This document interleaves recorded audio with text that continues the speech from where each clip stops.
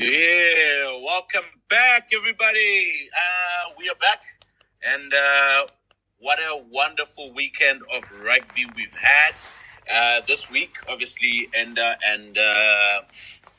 Hugh are away this weekend. They're in France enjoying some live rugby. So I'll be joined by Kofi, Vuyo, and Jade. And we've got a lot and plenty to discuss today regarding what has transpired over the weekend. And obviously a lot of rugby taking place today as well, this evening. So we can also do some predictions over that. But first of all, we're going to look at the Springboks and what took place yesterday. We're going to look at injuries, what has happened to Antoine Dupont, and how much of an impact that has on the French team.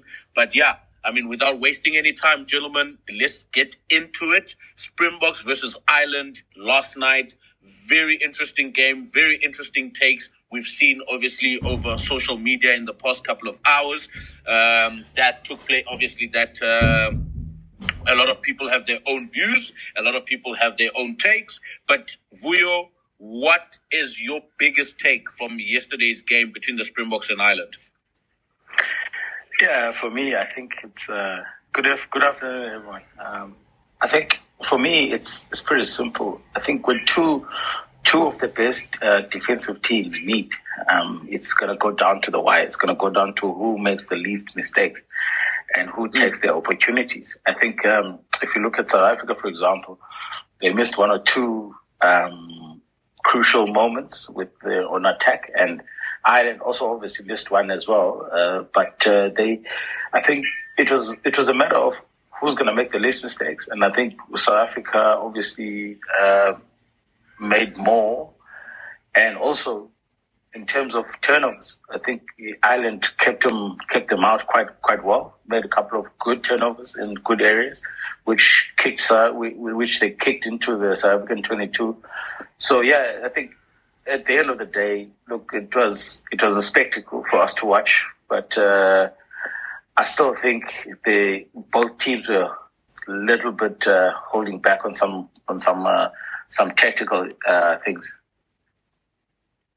All right, holding back on tactical things. Kofi, you've had a fair share of your views regarding defensive elements or tackles, or actually the breakdown area. I mean, what are the other takes that you have?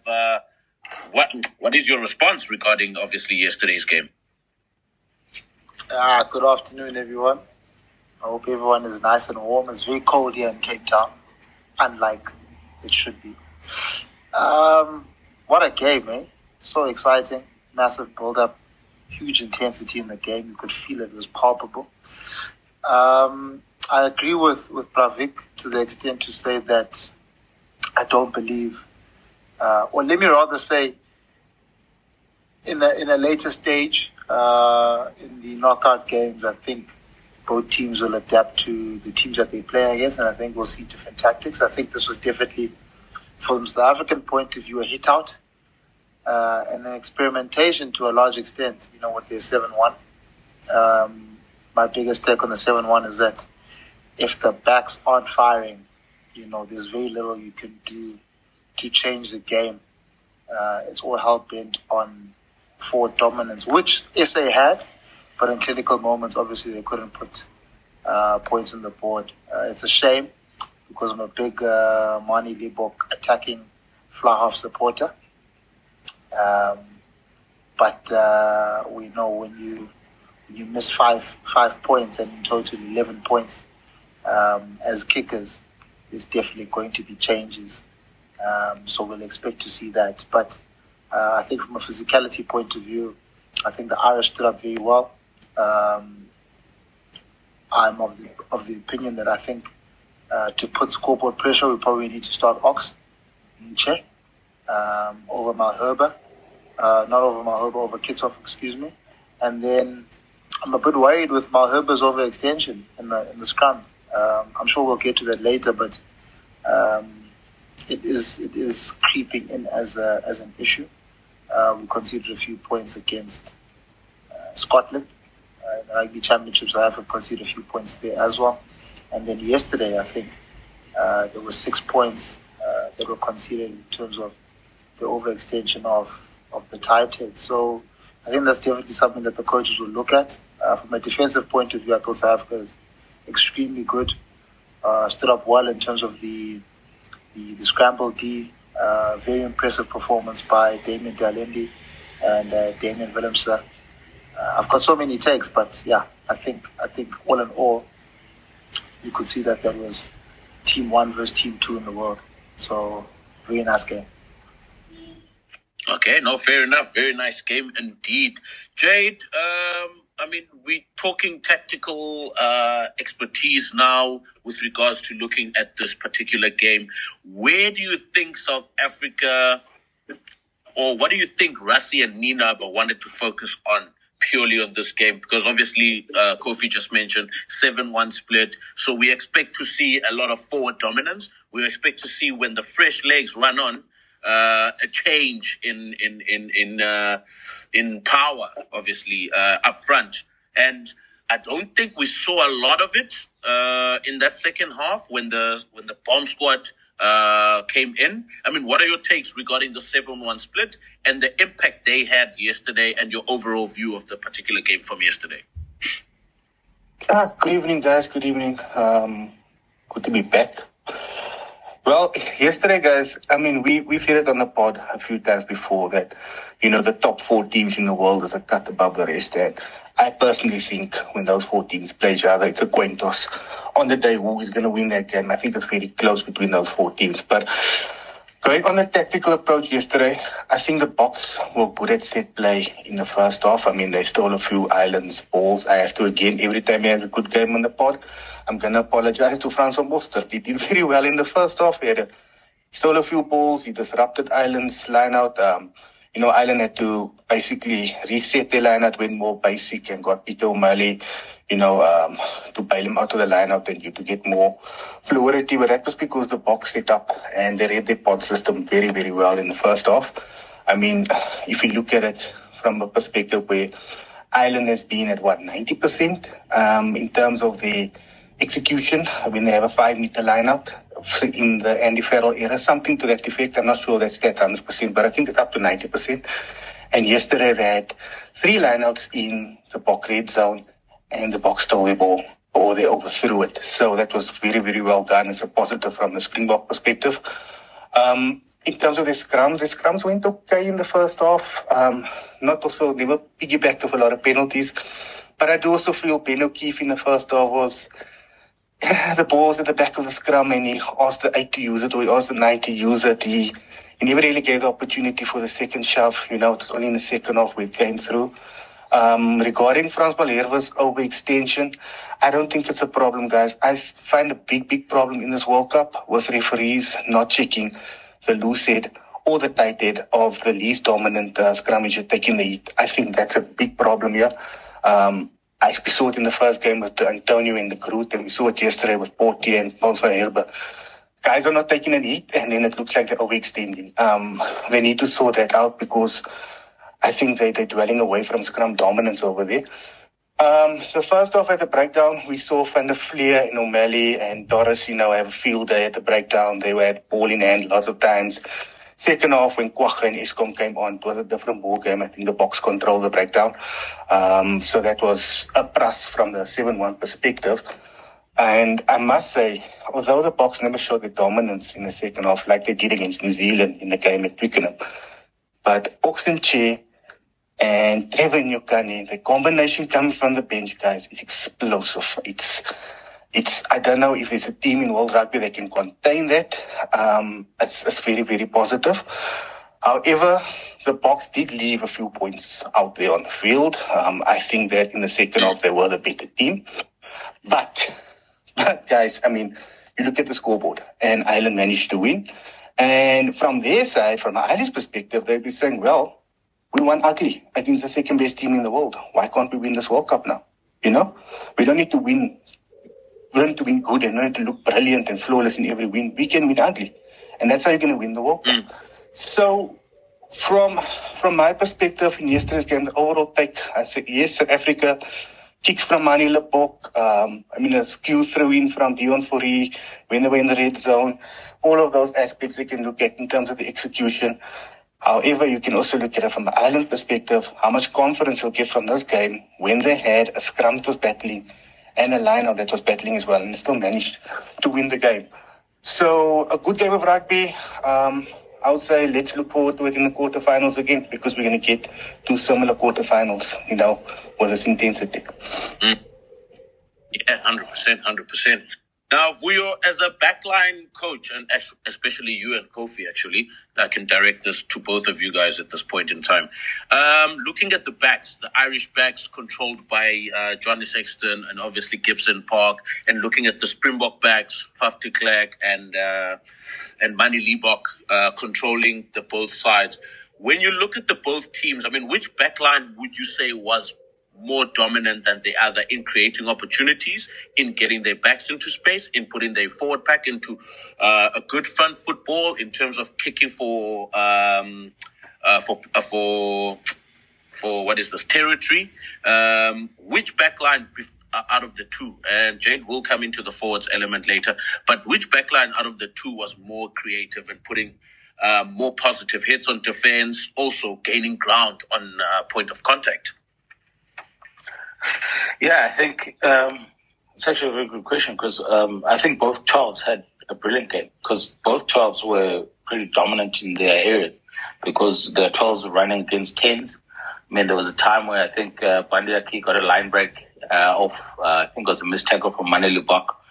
And the same thing for Damien Delende, he got a line break or a missed tackle from Johnny Sexton. So, yeah, you can, I think for me, the difference was, as you say, like who got the better purchase out of the whole forward pack. I think if you look at James Lowe's, this is James Lowe. It's the wing, left wing. So he was quite involved in the game yesterday. He got a couple of turnovers.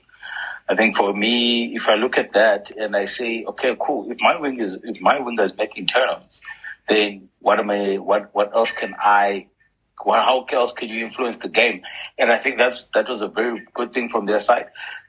I mean, I saw Jesse Kriel 1 or 2 times, but I wasn't convinced. Whereas for Ireland, I mean, we can also say the space was there on the outside, but it's how you get there that was a biggest problem. I mean, both teams scored off wide outside spaces because they shut the inside. But I think it's a matter of just staying within the game. And I honestly think that Gibson Park had a better game than Faf, and I think that's where it started. And obviously Johnny had a better game than Manny, although I still believe both 12s had a solid game.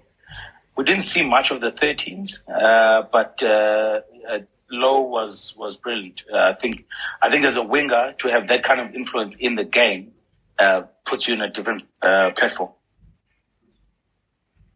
Kofi? Yeah, I have my sentiment around. I think Manny actually played a good game outside of the missed kicks. And obviously everyone's going to dwell on the missed kicks because the game was lost from a points perspective on that. But I thought, his kicking for line was good. I think his ability to find the line with very tough angles was good, off the left and off the right peg. I think where Ireland were really good was with manipulating with their double swivel plays. And I think against defenses that don't even put as much pressure as what the Boks do, I think there's going to be even more opportunities for them to score there. The defensive system that the Boks employ is really like getting off your line and putting pressure on with the man on the ball, and not really managing the space in between players. And I think if you look at the try that was scored by Ireland, with Hansen in the corner, Boks actually had more numbers than what they were attackers. So the double swivel obviously creates a little bit of an overlap that side for Hansen to go in untouched. But I think that game was the parity of the forwards. where the Boks could have kicked out a lot more and backed their line out. They didn't. And we've always known, we've always seen that Mane isn't an 85-90% kicker. Even for the Stormers, he's not. So I think, like, back the guys. I think CA mentioned it. Back the guys at what they're good for. Mane's not really great at kicking for goal, which is why I think Pollard comes in place of a hooker. That kind of explains to us what the thinking is behind there. But you've got to back the horse that you've chosen from the get-go. So, how that horse runs is also up to you. So I think there was a locus or a lack of, rather, leadership in those scenarios, which proves to why the likes of Dwayne Vermeulen is so important in games such as this. Sia went off the field and you're probably looking at 10-15 minutes to go. You've got a fairly new 7 in there. Go for the line, use the forward pack a little bit more. But they didn't do that, and they didn't use that. And so I think they were punished for that ability to call it when they could. Vuyo, do you want to share something? Yeah, look, I mean, on what Kofi is talking about Mane, I'm an advocate of players feeling happy and comfortable on the field. So the fact that he's starting to use both feet to put him to basically kicking for touch or kicking for the lie or whatever it is, I feel like he's starting to get comfortable. But the biggest issue is that now the criticism will come because no one will talk about the line kicks that he got. Actually, he got some good perches on the line kicks. I think he got like 40 to 50 meters on most of the line kicks that he got. But then no one will talk about that, but everyone will talk about the post. So for me, I think it's good that he's starting to get comfortable. He's starting to feel pretty comfortable within the jersey. So it's a matter of now, what's the next level? And if he's not going to be the number one kicker, then they might as well start looking at who actually can replace that kicking role, but leaving Mane Dupont in a position where we can be still firing on attack. Yeah, fair enough. Jade, do you also want to jump on to this backline expertise and then we jump into the backs? Yeah. Okay, now on the Mane Dupont topic, guys, the thing is upsetting for me regarding Dupont. Listen, Pollard's won us a World Cup for South Africa at 10, He's a brilliant player. I mean, but he's also came back from a big injury now. We don't know what Andre Pollard are we going to get, how much game time he's actually had. Where you're sitting with a guy like Mane Dupont who's got that backline running. I mean, the backline looks exciting. Look at the try that was scored yesterday. This is evident, But the questions you're getting in the media before this game was regarding Mane Dupont's goal kicking. It's unnecessary pressure on the guy regarding his goal kicking. It's been. I still think, okay, fair enough. You are in the spotlight. You are a pro rugby player. You are the driver that should win the Boxer World Cup at 10. But sometimes I just think that the media is out to get this guy at 10. Every little goal kick, every little mistake he makes, there's a cloud over it. Instead of looking at the good that he does. I mean, his line kicking is brilliant. He slipped the one tackle of Bandi Aki. Bandi Aki ran at him again and he tackled him. What I'm trying to say is here that sometimes we just need to look at the positivity, what the guy did on the field. Yes, Mane Dupont is not Andre Pollard when it comes to goal kicking. But who's to say Pollard would have made the kicks? Last year in Australia beat us, I think it was in Brisbane, with a tackle that Coetzee made on Mapipi that game. And Pollard kicked, 60% to poles at there. So it's not uncertain. Pollard he's not Ramos. He's not a Mervyn Jamanet in front of poles, He has got BMT, but I mean, he's not a 95% goal kicker. I'm still saying that, yeah, bring the guy back in, it's fine, but the unnecessary criticism that Mane's got, even before this game, was unnecessary. And he's a human being. We should actually learn that, listen, let's protect this guy a little bit because there is a player there. Yeah, 100%. Forward pack, the breakdown was quite prominent last night. The scrums were quite prominent last night. The line-outs were important. So set piece, very important. Breakdown, very important. Jade, looking at let's start with the set piece first. Obviously, you also mentioned a bit of the Irish pack not taking the hit on engage. And also, let's look at those lineouts and who won those particular. Because rugby, all we know is that rugby is about the small battles, and within those small battles, you need to really get a 70-75% purchase in terms of winning those small battles in order for you to kind of completely either dominate or also have an edge over your opponents. So let's look at those set piece from yesterday. You said something about lineouts that the Springboks had won over the Irish. Yeah, so the start of the game, the Ireland had, 3 or 4 lineouts in South Africa's red zone in the 22. And you could see South Africa read their pots. You could see it. Mostert, even the steal from Peter Steph the Toy on the 5 meter, they read Ireland spots. And if you're looking at Tennis Bird and you're looking at, Ryan East tall is over 2 meters, but Bird is not that tall. Peter O'Malley is not that tall. Doris is not that tall. So the Boks had the height over them. And they read their pots. They stole their ball. They disrupted their lineup. Ireland went to the back. They went to table, overthrew it. Sometimes the Boks stole it. So their lineup was disrupted.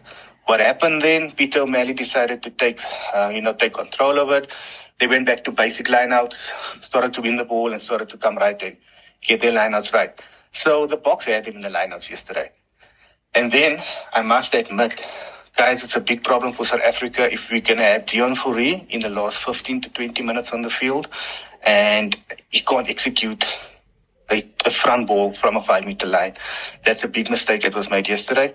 I also feel that if Deon Fourie is playing at hooker, listen, we need to get our tail ball as well, and we can't just rely on our front ball. So that's it's a big concern for me in terms of the Boks. The last 15 minutes, if Bongi does go off, does Fourie have the ability to throw the dart? Does he have the confidence to throw the dart? He did throw one yesterday, I must give him credit, but the one that he threw in skew 5 meters out or 10 meters out from the line was, it was a little bit of a soft giveaway there. In terms of the breakdown, first off, brilliant from Van der Fleer, Doris O'Malley, they were brilliant at the breakdown. Ireland controlled the breakdown. But then when Kwagga and Eskom came on, we hardly heard Van der Fleer's name. We hardly heard Doris's name. The Boks controlled the breakdown.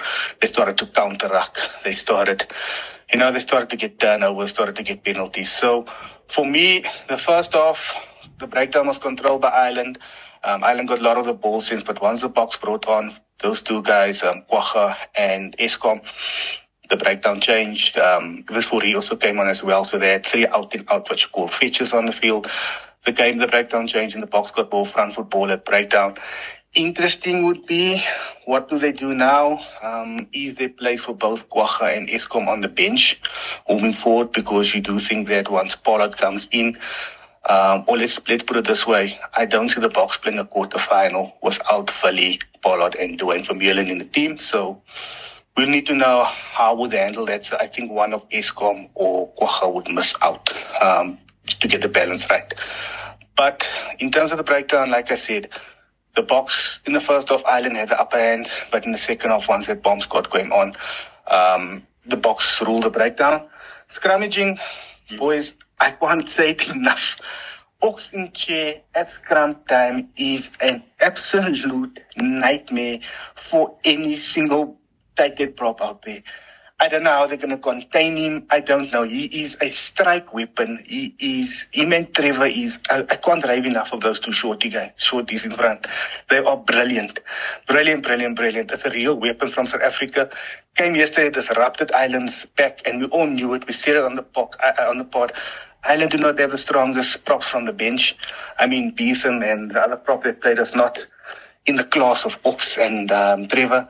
So the Boks control the scrums in the second half. 2 soft penalties, in my opinion. I really don't think that overextension from Francois Malherbe was fair. And the second one, the early engagement, Conor Murray took his time to throw the ball into the scrum. He did take his time. So really 2 soft penalties, but it is what it is. Going forward for the Boks, that scrum from the bench is awesome. Yeah, I mean, I also noticed that the amount of time Murray actually waits and holds it for a bit, and obviously that affects your balance in those scrums. That affects your positioning with your feet, obviously your hips, the back, your shoulders, the bind, etc. Maybe that's something that they've noticed on a tactical aspect in terms of, okay, if we hold the scrum a bit longer before we feed the ball into it, then we could get a penalty for overextending or hinging or losing or losing your feet in terms of also the elbow pointing down. There's so many aspects that involve penalizable offenses in the scrum area as well. Kofi and Vuyo, your guys' thoughts. We'll start with you, Kofi. Your guys' thoughts on the forward dominance between the two sides. Yeah, I mean, I think Ireland stood up very well.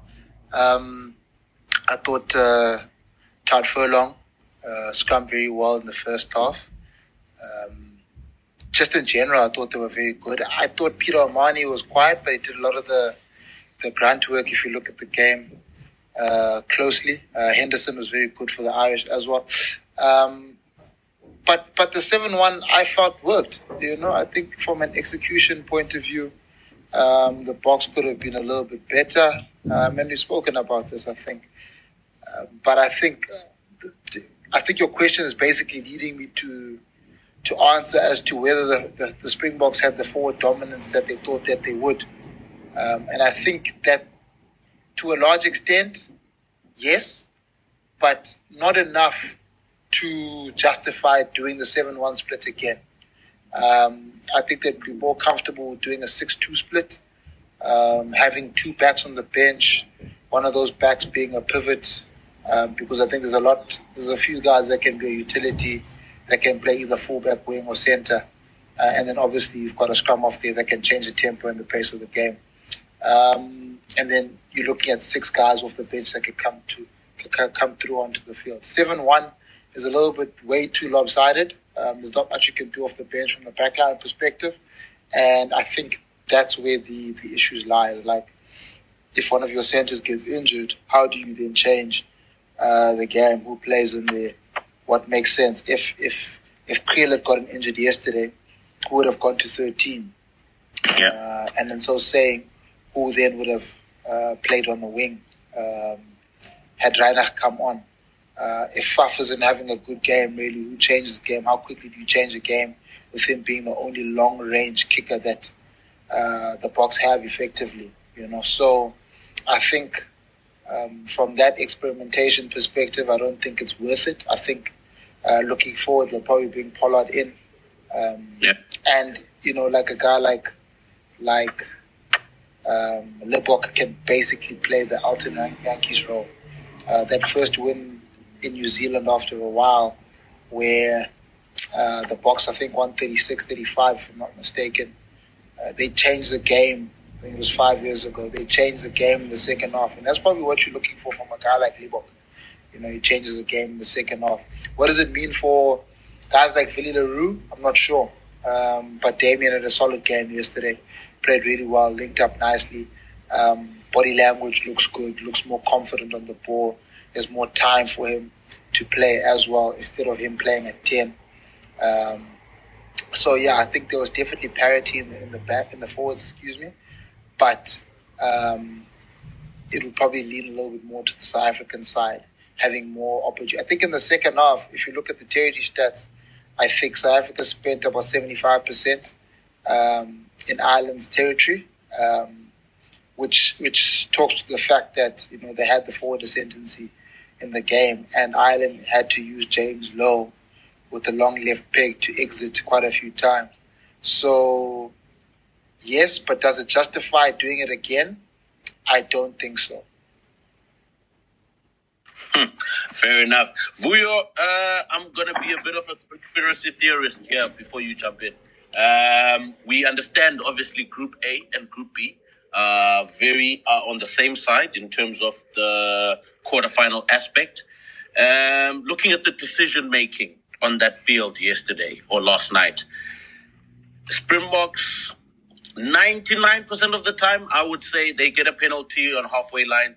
definitely go for touch. Obviously, they back their forwards to gain another penalty from a more perspective.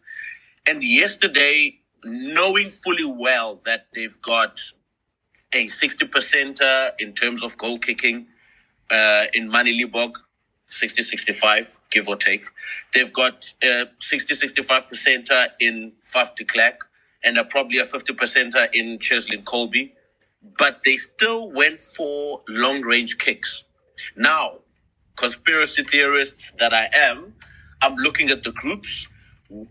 Would you say Springboks are backing themselves to play France in the quarterfinals rather than back themselves to play New Zealand in the quarterfinals, but also touching on the decision-making on the field last night?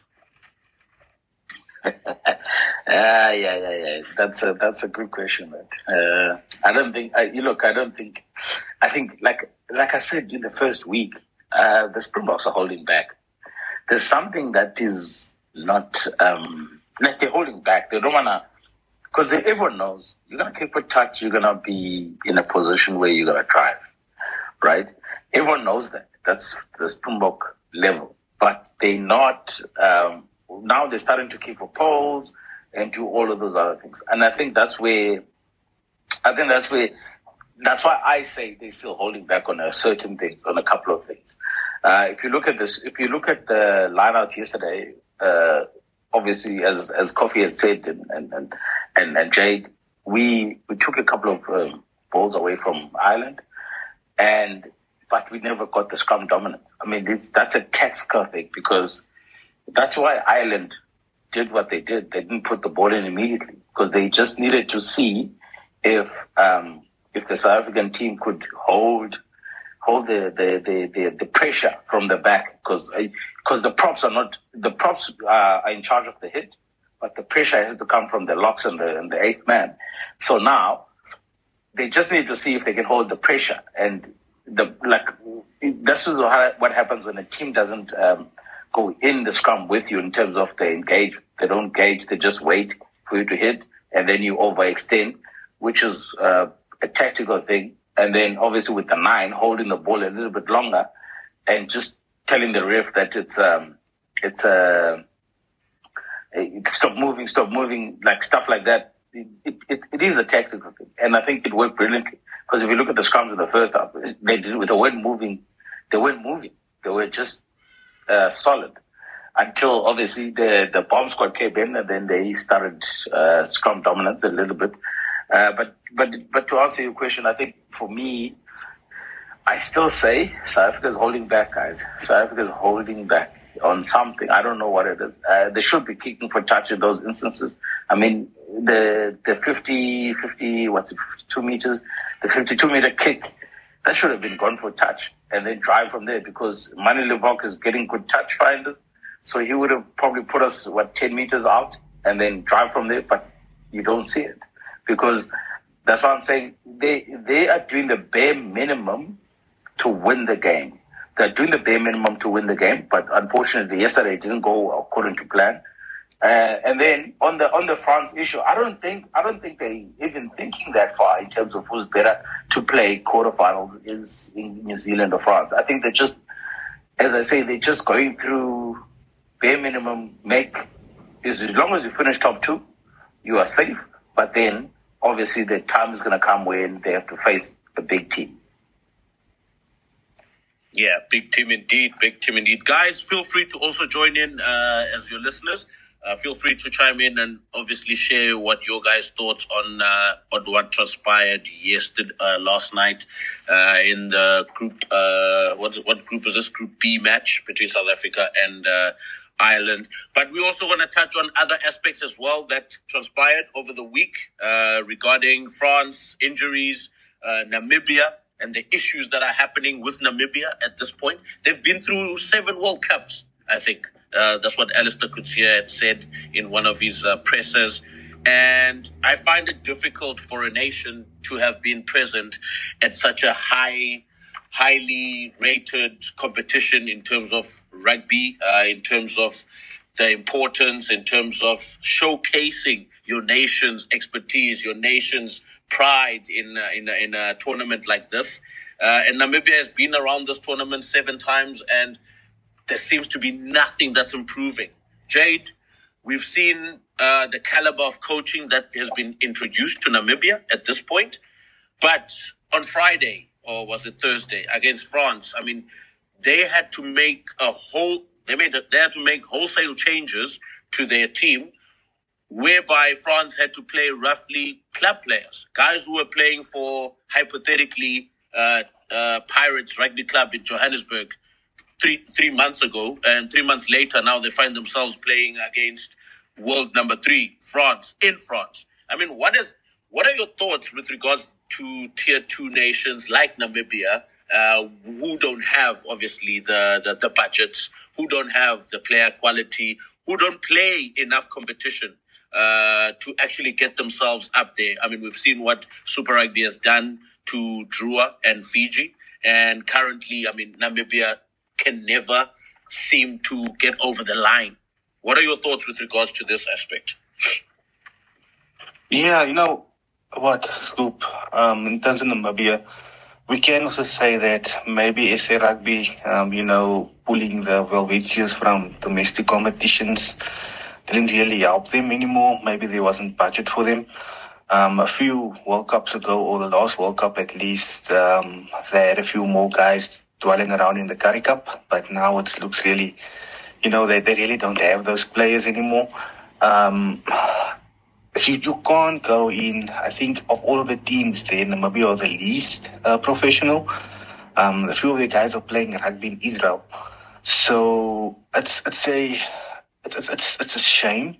The guys that side up in Namibia, I mean, from where I am, we at school level also we do play rugby with a lot of Namibians, in the provincial team, because they do school in the Northern Cape, but you can see that they love rugby that side, and they need help.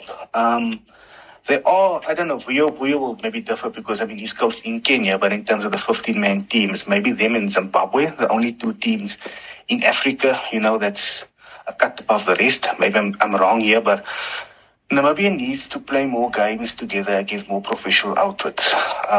We've seen with Uruguay what the South American competition did to them. Also, Uruguay do have a team on the 7th circuit. The same with Portugal. That did help their game. But Namibia don't have that. They're not playing they used to play in the Vodacom Cup, for example. They don't have a team in the Vodacom Cup anymore. They don't have a team in the B division, Currie Cup B division anymore. Some of the guys are playing club rugby in South Africa, and if we're being brutally honest, our club rugby game is not where it was in certain regions, in like 4 or 5 years ago. So I'd say it's a shame. It's really a shame. They are trying. I mean, they've got a very good coaching unit there with Allister, Coetzee, Pine, Pinar, and Proudfoot. But you can also only coach who you have at your disposal. And what experience do they get? Where to from now? What do you do? Do you try and get them into the Currie Cup? Do you try and, how do you get them in? Where do you create another tournament for them? Where you try and get Namibia to be a part of, maybe like a super sport challenge where it's run during the UFC. But there's so many competitions in South Africa, it's difficult to fit them in somewhere. The other thing regarding the fixtures, I feel for them, guys. I feel for them. I mean, they've played 4 games already, right? They played 4 games already. And they played three games already, but it's difficult for them. They don't have a squad. Then they still get thrown to play New Zealand and France within 7 days or 8 days from each other, before they're playing Italy. The fixtures wasn't for them. The fixtures will never ever be for Tier 2 nation at the World Cup. I think the ILB must look at maybe extending the World Cup for another week just to give them some on the end, and the Tier 2 teams some form of, player protection, player wellness, because it's really unfair. You can't go and make 13 changes against the second best team and the World Cup favourites here. No, 100%. Fully agree. Vuyo, you wanted to jump in as well on this particular subject? Yeah, I think Jade is spot on in terms of what the situation is in Namibia. I think for me, it's World Rugby is putting in a lot of money towards Namibia in terms of the tier 2, tier 3 nation. I think we'll go to tier 3. They probably pumping in a good amount of money in the setup. But the question is, who is auditing that? Who is auditing what World Rugby is giving Namibia? Because I can guarantee you, Allister, Coetzee, Proudfoot, all of those coaches that are there, they're all being paid by World Rugby. So what is the point? Why are you paying someone if you're not looking for results? What's the point? Why are they pumping in so much money? Because the union is the biggest issue. The union is the biggest issue when it comes to what is the vision of the union. I think that's where, when I coached Namibia in 2015, their sevens team, and it was quite sad for me in terms of what I saw, what they have, and what's the plan with the union. And I wouldn't have wanted to be in that situation, but obviously we had to work with what we had. At that time, and then we've got actually a couple of good players, which Damien Stevens was playing for us. We got I coached JC Heiling at the Kings. There was even Johan Tromp at the time. There were a couple of good players, but they don't seem to be having enough quality within their system to sustain it. And as Jade said, it's unfair that you play Italy first, which is one of your easiest games in the pool, and then you play New Zealand, France, and then you're going to play Uruguay last. So it's a question of when are you going to get the balance of resting players to try and target one game, which is, I think they would have targeted the Uruguay game, but you're coming off a 96-0 loss, and you are trying to find a way. That's why I'm saying, for me, I think World Rugby has a lot to do with this. Wow, they are pumping in money in terms of coaching staff, paying coaching staff, but they're not looking at what is happening within the union, because in Namibia, the biggest issue is the union. Yeah. Kofi? Jade, sorry? Yeah, because, I don't know, correct me if I'm wrong, they weren't even in the under 20B division this year, the tournament. They weren't even there. I think Zimbabwe was the African representative there. So it just shows you that somewhere something is not right in Namibia. I might be wrong. I might be wrong, but I caught Zimbabwe being in a tournament.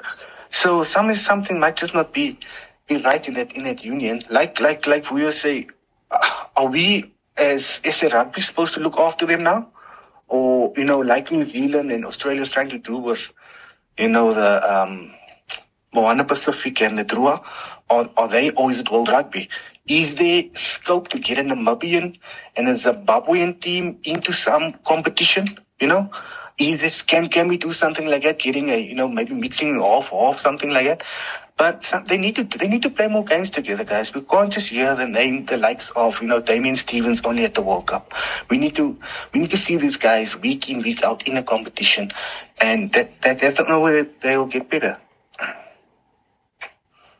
Yeah, fair enough.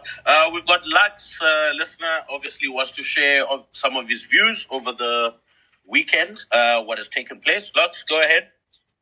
Yeah, thank you, gentlemen. I think you guys have raised some very valid points over the course of the discussion.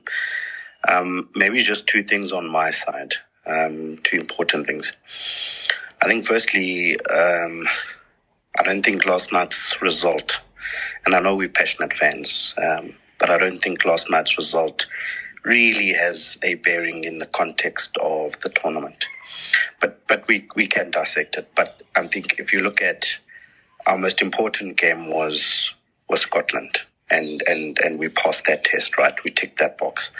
So I think looking at the perspective of the book management or the Brains Trust was to say, okay, well, we've passed the test. Whether we win or lose against Ireland, we're through, right? It's either we face New Zealand or France. So what do? They take off Dwayne, they take off Philly, and they don't bring in Pollard even on the bench. They do the 7-1 split and see what comes about. The second most important factor for me was that the core leadership of that team, especially amongst the forwards, was taken off before 50 minutes. Eben, Coetzee, Usia Golis, all taken off. But we were able to actually maintain the scoreboard right at the death of that game. We all actually almost won that game, in terms of where we were in the field and when that last whistle was blown. So for me, I feel like no panic stations should be sort of sounded. And I think there's perhaps a plan, in the chaos. And I think that there is definitely something that we should look forward to in the quarters. I would definitely, at this stage, to be honest, I'd face a French team that is without two talismen. Dupont, hopefully he doesn't come back by the quarters, and a Tamac that is obviously out of the World Cup, and a Willemse that is out of the World Cup. Sure, they've got their centre back and a couple of their players back, but I think we've never beaten New Zealand twice in one season, in a number of years, almost a decade or even more. So most likely of that happening again, very slim. So I think I'd rather face the French in the quarterfinal. The challenge there then lies in the fact that it's a host nation.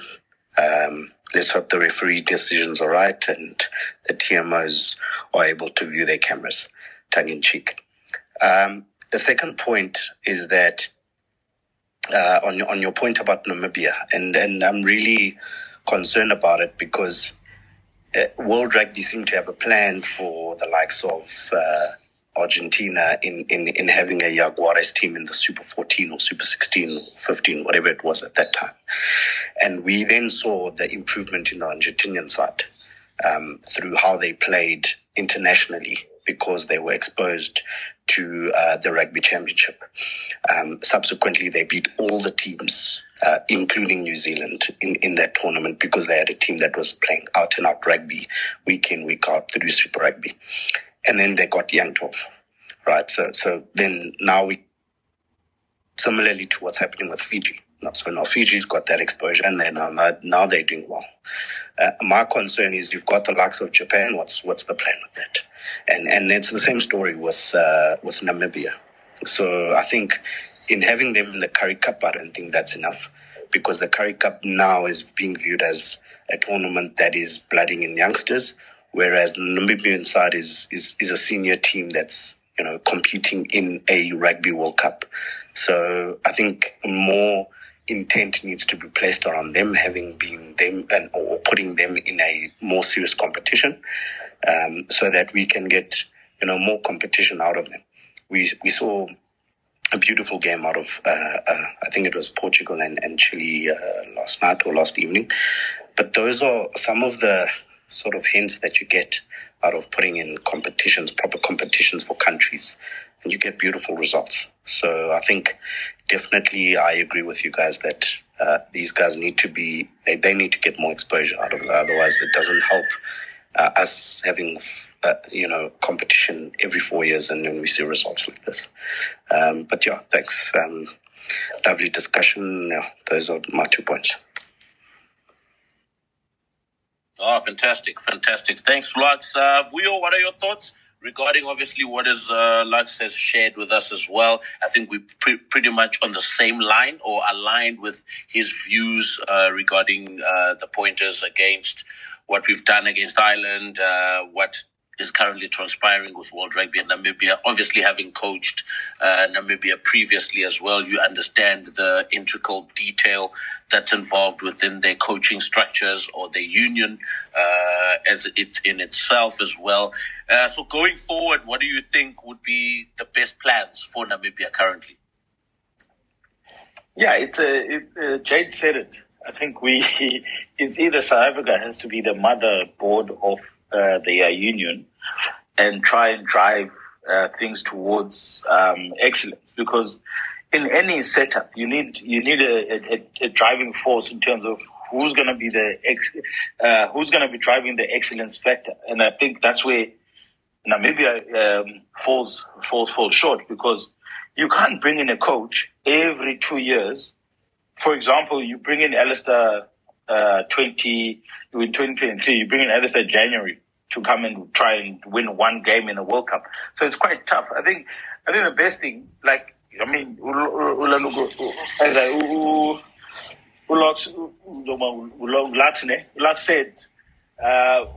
said, when I mentioned that South Africa obviously hasn't given a lot of things in these games because they wanted to win, but it goes down with the same thing now. In terms of Namibia, there's not much they can do except go back to the basics, fix the union first, and make sure that you're not just giving money. Because a lot of times, I was sitting in a meeting actually with some World Rugby representatives, and I got to find out how much money they're giving to the tier 2 nations. It's a good sum amount, but the problem is that they don't audit the money. They just give the money because you're in the World Cup. So a lot of people have been talking about downgrading the World Cup from those kind of teams to less teams. So which is fine. I think it's actually warranted. I think it's good. Yes, it's good for us to see teams like Chile, Namibia, Portugal in a World Cup, but it's actually not good when we see those kind of scores like we experienced a couple of days ago. So yeah, I don't know if there's much that can be done unless the people that are trying to fund the program can actually take a real look at what is inside the program. Okay, fair enough. Moving along, Jade, sticking with Namibia, but not moving entirely along. We saw a big impact, obviously, a big tackle that transpired between Johan Deisel and Antoine Dupont on Friday. There was a big circus, basically, on social media regarding this particular tackle. Obviously, it's a contact sport, and everyone will get hurt at some point. There will be unintentional head knocks, collisions, rugby collisions that take place. And there seems to be a different narrative with this particular one because it involves Antoine Dupont. I mean, what are your thoughts? Obviously, it does have an impact on the French team, or we don't know how much of an impact it will have until we see them play against Italy or until we see them play in the first quarterfinal. But with regards to this, I mean, the mood and the anger directed by a lot of the Northern Hemisphere fan base at Deisel. I mean, are these the kind of things now we can expect with regards to rugby? We're not used to this in a rugby perspective. It's more on the football side where this banter takes place. But now there seems to be a mood that's changed over the years, the North versus South, but it's intensified over these couple of years, especially on a social media perspective. Now we're seeing rugby players having to apologize to other players for making tackles in 2023. What are your takes with regards to that? Oh, guys, like I felt the tackle. He got a red card. He deserved the red, but there was no intent from him. He didn't go out to break Antoine Dupont's jaw. He got the red card. Was a rugby collision. He's got his punishment, but I'm telling you, the guy Johan Deisel must be feeling sick. What happened, what transpired from that. There was no way that he went out on that field wanting to injure Antoine Dupont. Because the French built this whole World Cup around Antoine Dupont, it feels like, the world is coming to an end now, which I don't think it is. I think they can still pick up the pieces. Might not be easy, but like Ruak said, with Ntamak and Dupont being out, it might not be easy. I mean, it's two of the world-class players being out, but it's not the end of the world. Guys, 95, I mean, Michael Jones didn't come to the 1995 World Cup. New Zealand still made a final. Dan Carter was out in 2011. John de Villiers was out in every single World Cup. South Africa's sitting without Malcolm Marx.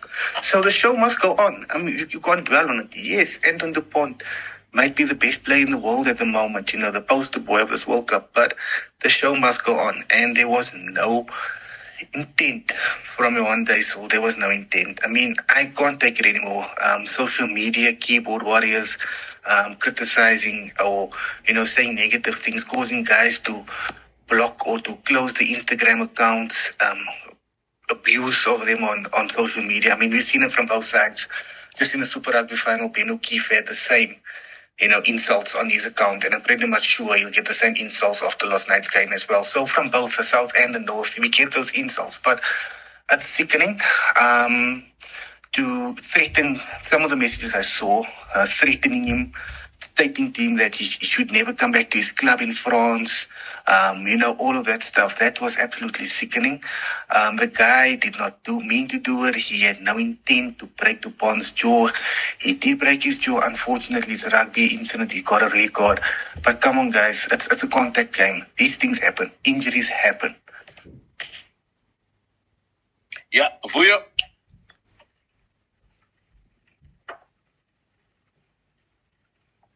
Vuyo, are you there? Yeah, I'm here. Sorry, Jens. No, yep. I mean, as Jade has said, it was a rugby incident. It's nothing heavy. It's nothing. He didn't intend to do to obviously harm.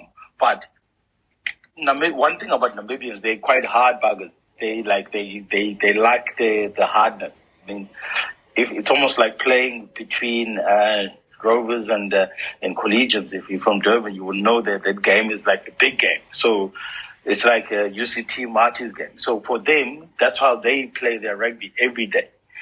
So I think for me, it's actually ridiculous to think that someone would be going out there to injure someone. And even if they did injure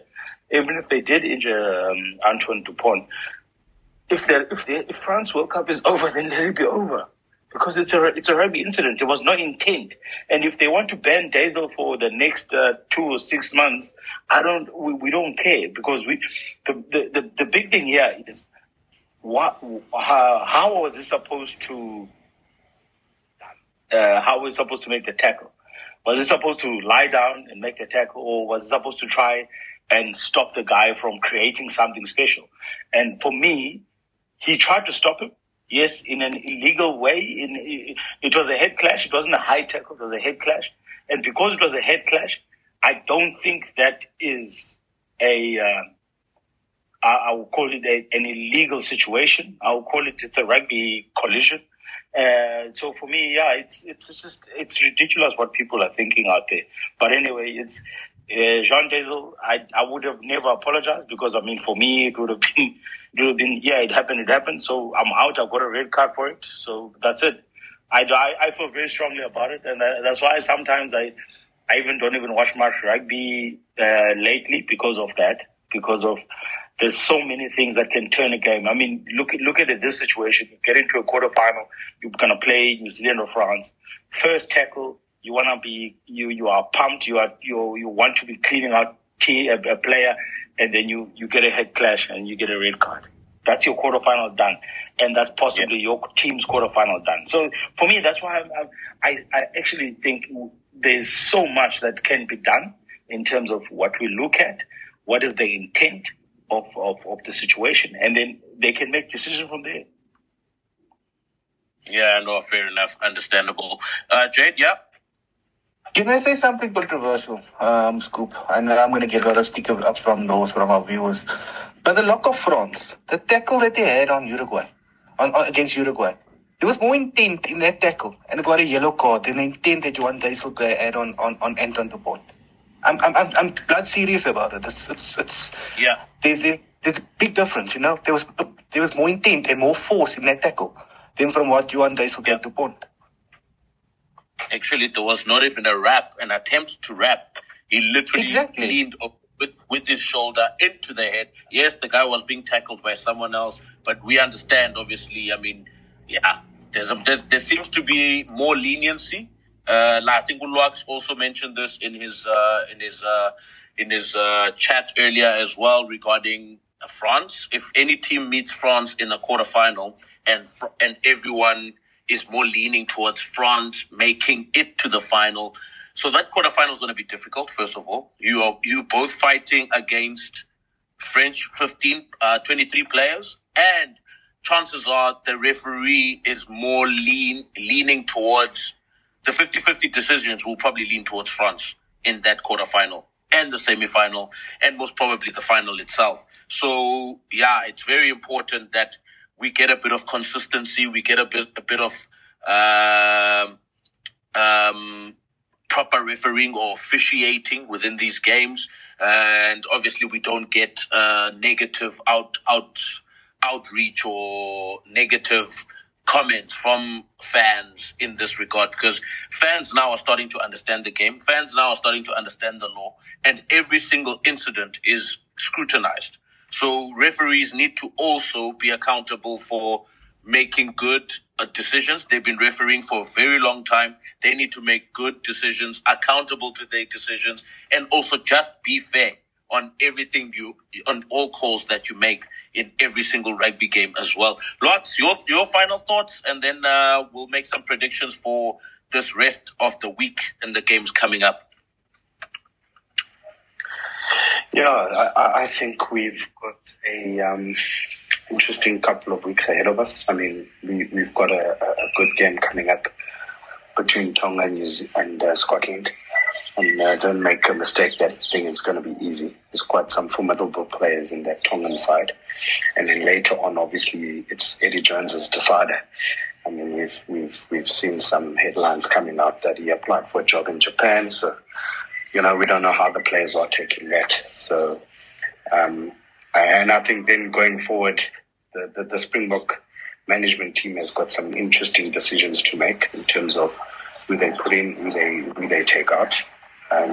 Especially considering Money in the Books playing, but yeah, some interesting perspectives that are going to come through in the dying minutes or sort of the dying days of the pool matches and the qualifiers. But I think all in all, it makes up for a good humdinger of knockout rugby, which is what we all want as rugby playing or rugby fans. Fair enough. Vuyo, Australia, Wales tonight, your predictions?